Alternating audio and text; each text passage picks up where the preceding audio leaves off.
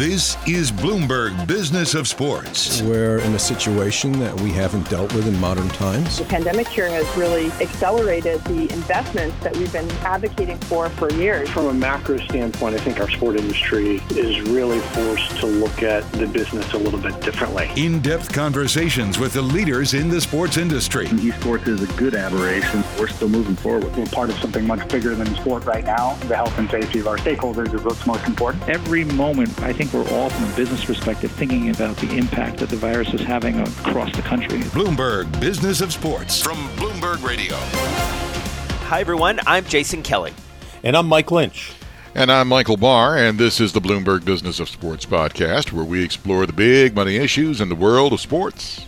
Well, a big weekend, guys, for sure. Baseball is back, sort of. We're going to get to that in just a few minutes. But all eyes, in many ways, in the sports world turn to Atlanta once again, not for their winning ways. We don't often turn to Atlanta for their winning ways, but a lot of controversy. Let's start with Major League Baseball because it was opening weekend. And Major League Baseball coming out with a pretty bold move, I dare say, on Friday and saying, owing to the Republican-controlled legislature and the Republican governor passing what many see as a lot of restrictive laws and regulations around voting, they are pulling the All-Star Game from Truist Field there in Cobb County that was set to be held later in the summer. Lynchy, I want to start with you. What was your gut on this, and as you thought about it and talked to people through the weekend? Well, last year, Major League Baseball was the caboose among all the major sports leagues when it came out to denouncing the death of George Floyd, the surge in the demand for social justice. We were all waiting for Major League Baseball to react when all the other leagues had. Now they have become the leader. They didn't wait for a groundswell. They didn't wait for any boycotts or any additional pressure. There's months to go until the All-Star Game, and I thought it was the right move.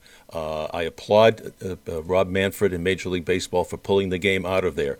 Now, I know a lot of people say, well, they were going to honor Henry Aaron. You can honor Henry Aaron at any ballpark across the United States of America. And if Henry Aaron were alive today, he'd be giving a standing ovation to Rob Manfred for moving the game and taking a stand and moving it out of Atlanta. I tend to agree with you. I mean, I think you have some complicated issues on the ground there. Michael Barr, it also feels like this is a direct reaction, and I believe I read somewhere and heard that the Players Alliance, who we have had on this show, Curtis Granderson's group, they were directly involved in applying some pressure to Commissioner Manfred and others. So, once again, athletes driving the conversation. Oh, yeah. And in fact, now that this has happened, other corporations are applauding MLB's move from Delta and Coca-Cola. They're applauding it as well. So what it does is that it puts pressure on other corporations now. Well, what are you going to do? Because some big names have spoken about it. Are you going to say something about the Georgia voting laws, or what's going to happen? Yeah, I mean, it's interesting. I've been looking into this pretty extensively. Atlanta's, many people know who are listening to this, and you guys certainly know, is my hometown. And I've spent a lot of time over the past few months on a short documentary that was released last week through our Bloomberg Quicktake Originals group that is all about sort of this nexus of sports and business and culture and politics. And it was largely centered on the NBA and the NFL, and it's an allusion to some point, Lynchy, to your point about how the MLB, which, by the way, didn't even come into the conversation in my piece because the Rays were largely left out of these discussions, despite having, as you mentioned, Lynchy, Hank Aaron, as probably the most famous Brave ever. The Braves, they moved their stadium out to Cobb County, outside of Fulton County, which encompasses a lot of Atlanta, and really the activism, both in terms of the athletes and in terms of the teams, was left to the Hawks and the Falcons. And the Hawks, as we know, the NBA has really led the way. So here's a piece of that documentary that really digs into what happened in 2020 and early 21. This is Atlanta, Georgia. It's my hometown. It's also where I became a sports fan. I played some sports as a kid, and I love sports. In fact, my first real job in journalism was covering the 1996 Olympic Games. I've changed a lot since then. You can see it in my hairline alone, but the city has too, especially in downtown Atlanta, which remains the epicenter of sports in Atlanta. The Hawks play within steps of the Falcons, and the College Football Hall of Fame is right across Centennial Park. Georgia Tech plays football at one of the oldest stadiums in the NCAA, just up the street.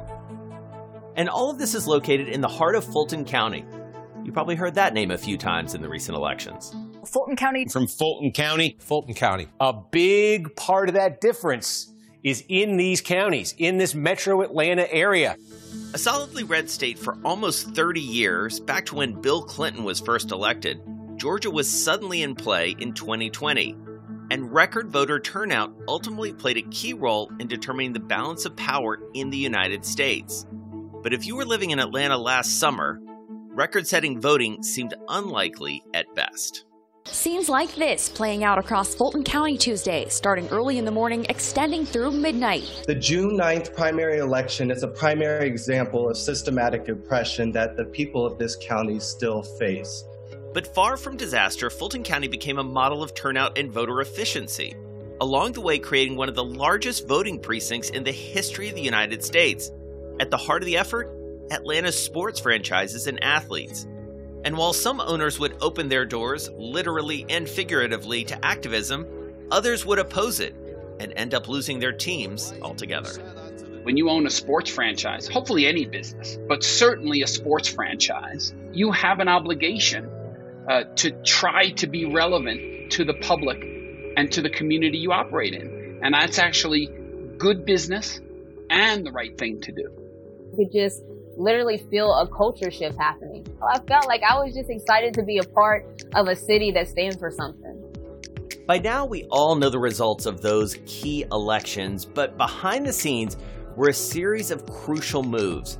I wanted to hear from the people who made those decisions and who once again turned Atlanta into a microcosm of race, politics, and sports.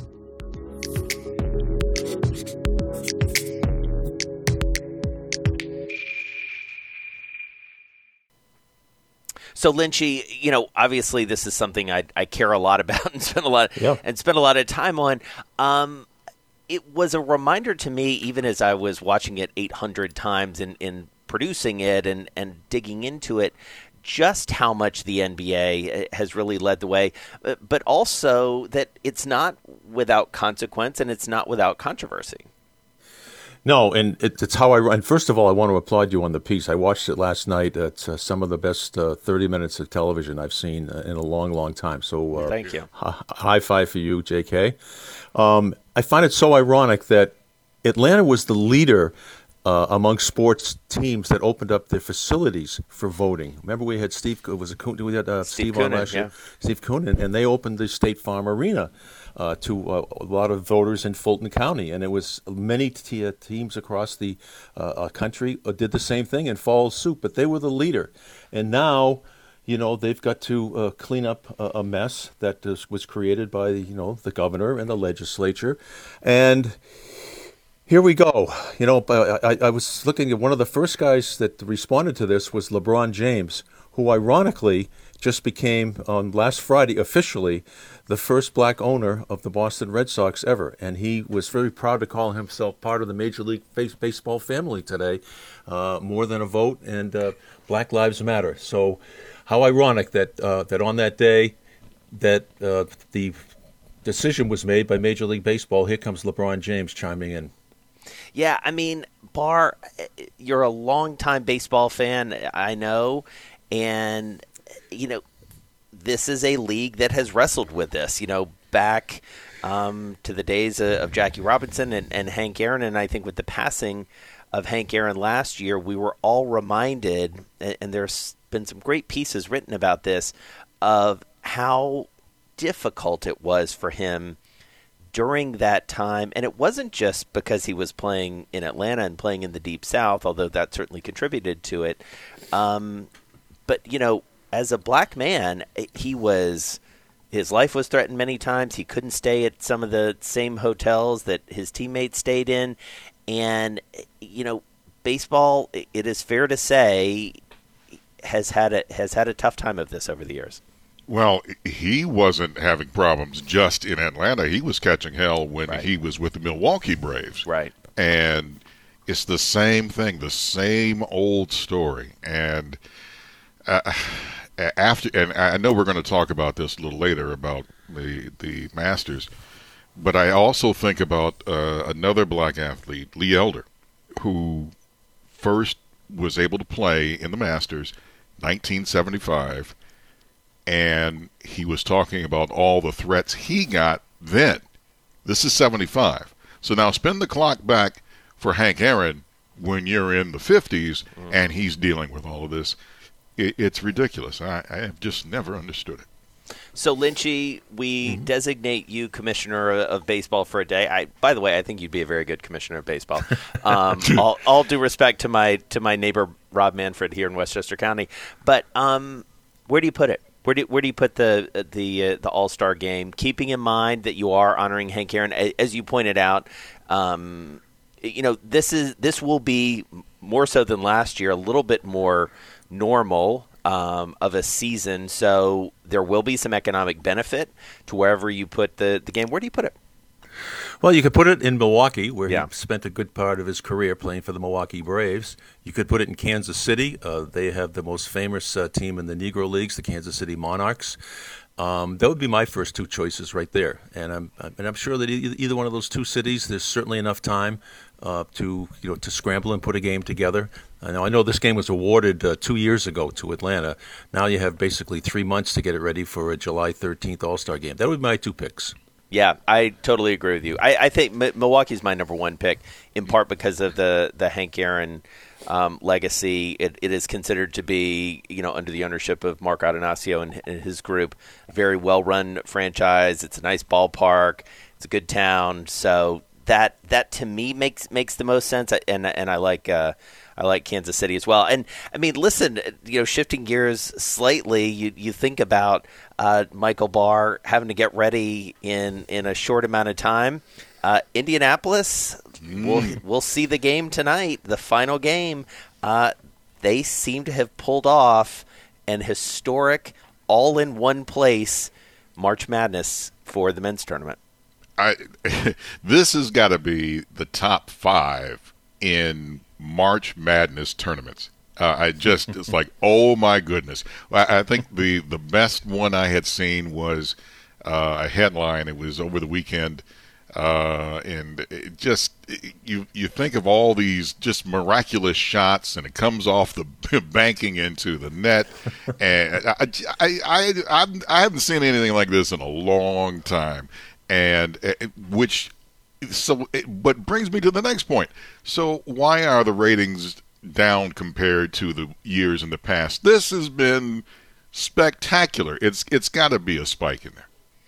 I would think so. I mean, Lynch, I'd be interested in your perspective on this. I think part of it is you have fewer people who are tuning in live like we do. I mean, yes, sports drives live viewing.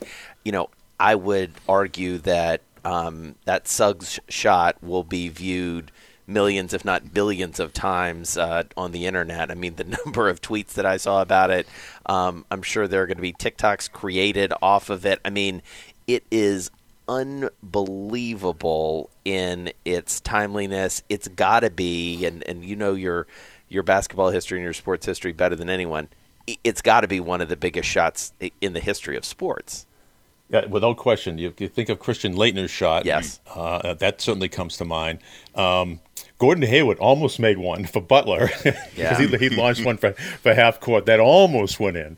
But this was and what he did before he made this shot, he went up and blocked a short dunk and then started a fast break, which resulted in 2 points as well. Yeah. What a ball player this kid is. And I was, one of my this happened late at night, and I was screaming downstairs, "No! Oh my God!" And I said, what is going on, Dad? Everything all right? Someone breaking into the house? No, you got to see this. And they could care less, It was unbelievable. It was unbelievable. I mean, it reminded me a little bit of that Villanova North Carolina game a few years ago, where you think it's going to overtime. You think we're playing extra ball here, and then just a dagger. One interesting bit of trivia that I read this morning. So the final tonight is obviously going to be Gonzaga versus Baylor, 2 number 1 seeds, which we don't see that often. But notably, and I'm calling back to, I think, some of Lynch's and my shared heritage, at least on the religious side. So you got a Catholic school in Gonzaga, a Baptist school in Baylor.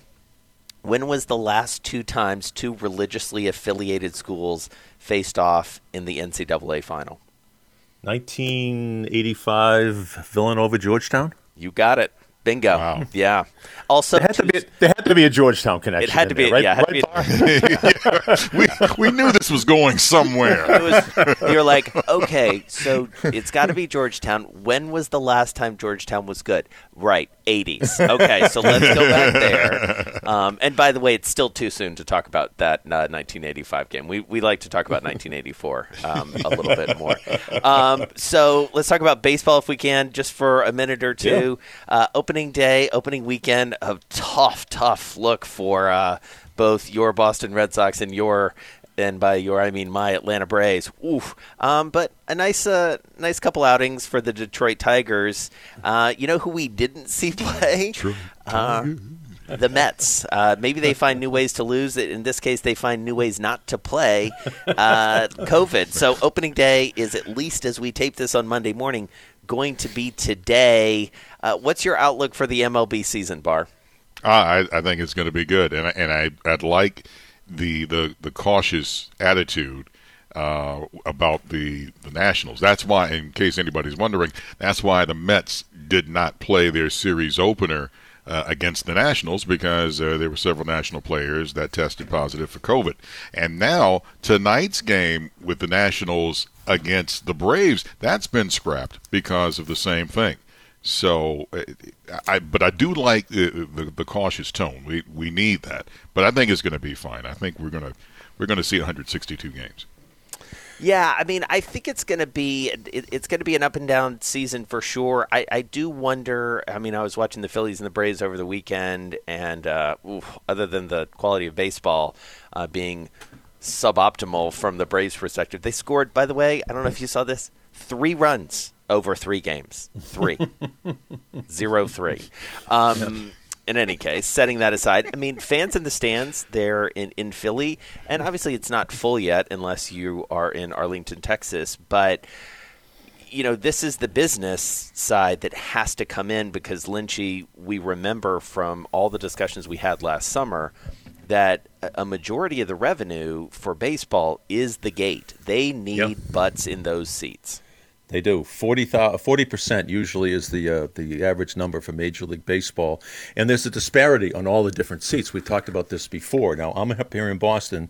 They have the smallest ballpark, but Governor Baker also has the smallest percentage. Only 12% of the 37,000-plus can go in. So that's roughly 4,500. You go to Arlington, Texas, they're allowing 100% in. 40,000 people are allowed down there. So there's going to be a little bit of the haves and the have-nots until we get 100% capacity in around Major League Baseball. And limited attendance this week down. We're going to end up where we started, down in Georgia. The Masters in Augusta. If it feels like we just played the Masters, it's because we did. It was in November. It was delayed from last April, but now it is much more on schedule. A little bit of a different feel in terms of how many people will be there. Barr, you referenced this earlier. I would have to think, given, and again, ending where we started, I got to think with the complicated history of Augusta National when it comes to both race and gender, this discussion around voting rights, this discussion around access, this discussion around equality is going to continue throughout this weekend in Augusta. Oh, yeah. And part of that, and I mentioned Lee Elder earlier, he will join Jack Nicklaus on the ceremonial first tee to start the tournament. So Lee Elder is going to be out there. And it makes you think about all of the stuff that I'm glad that things are changing, but we still need a long way to go. Let's put it that way. There's a long way to go, and I think we all think back to, and I think we talked about this on this podcast, watching that recent Tiger Woods documentary, which was based on our pal Jeff Benedict's book, and seeing the way that the lords, as it were, of Augusta National, led by Billy Payne, the way they treated Tiger Woods, back when he was going through a lot of his troubles. Augusta National, no one has ever accused them of being in any way progressive. Let's say that. So we'll see. We'll see how it goes. I was a little surprised over the weekend that it wasn't catching more attention. The fact that that's the other big sporting event that's going on down there, especially in light of what happened with Major League Baseball. So play ball, tee off. Sports are back in some ways, but it continues to be a very complicated world, gentlemen. This is the Bloomberg Business of Sports podcast. I'm Michael Barr, along with Mike Lynch and Jason Kelly. And I'm up here in Boston with my winless Boston Red Sox. I'm Mike Lynch. You can follow me at LynchyWCVB. And I'm Jason Kelly. You can follow me on Twitter at Jason Kelly News. We're here each and every Monday, Wednesday, and Thursday exploring the world of money and sports.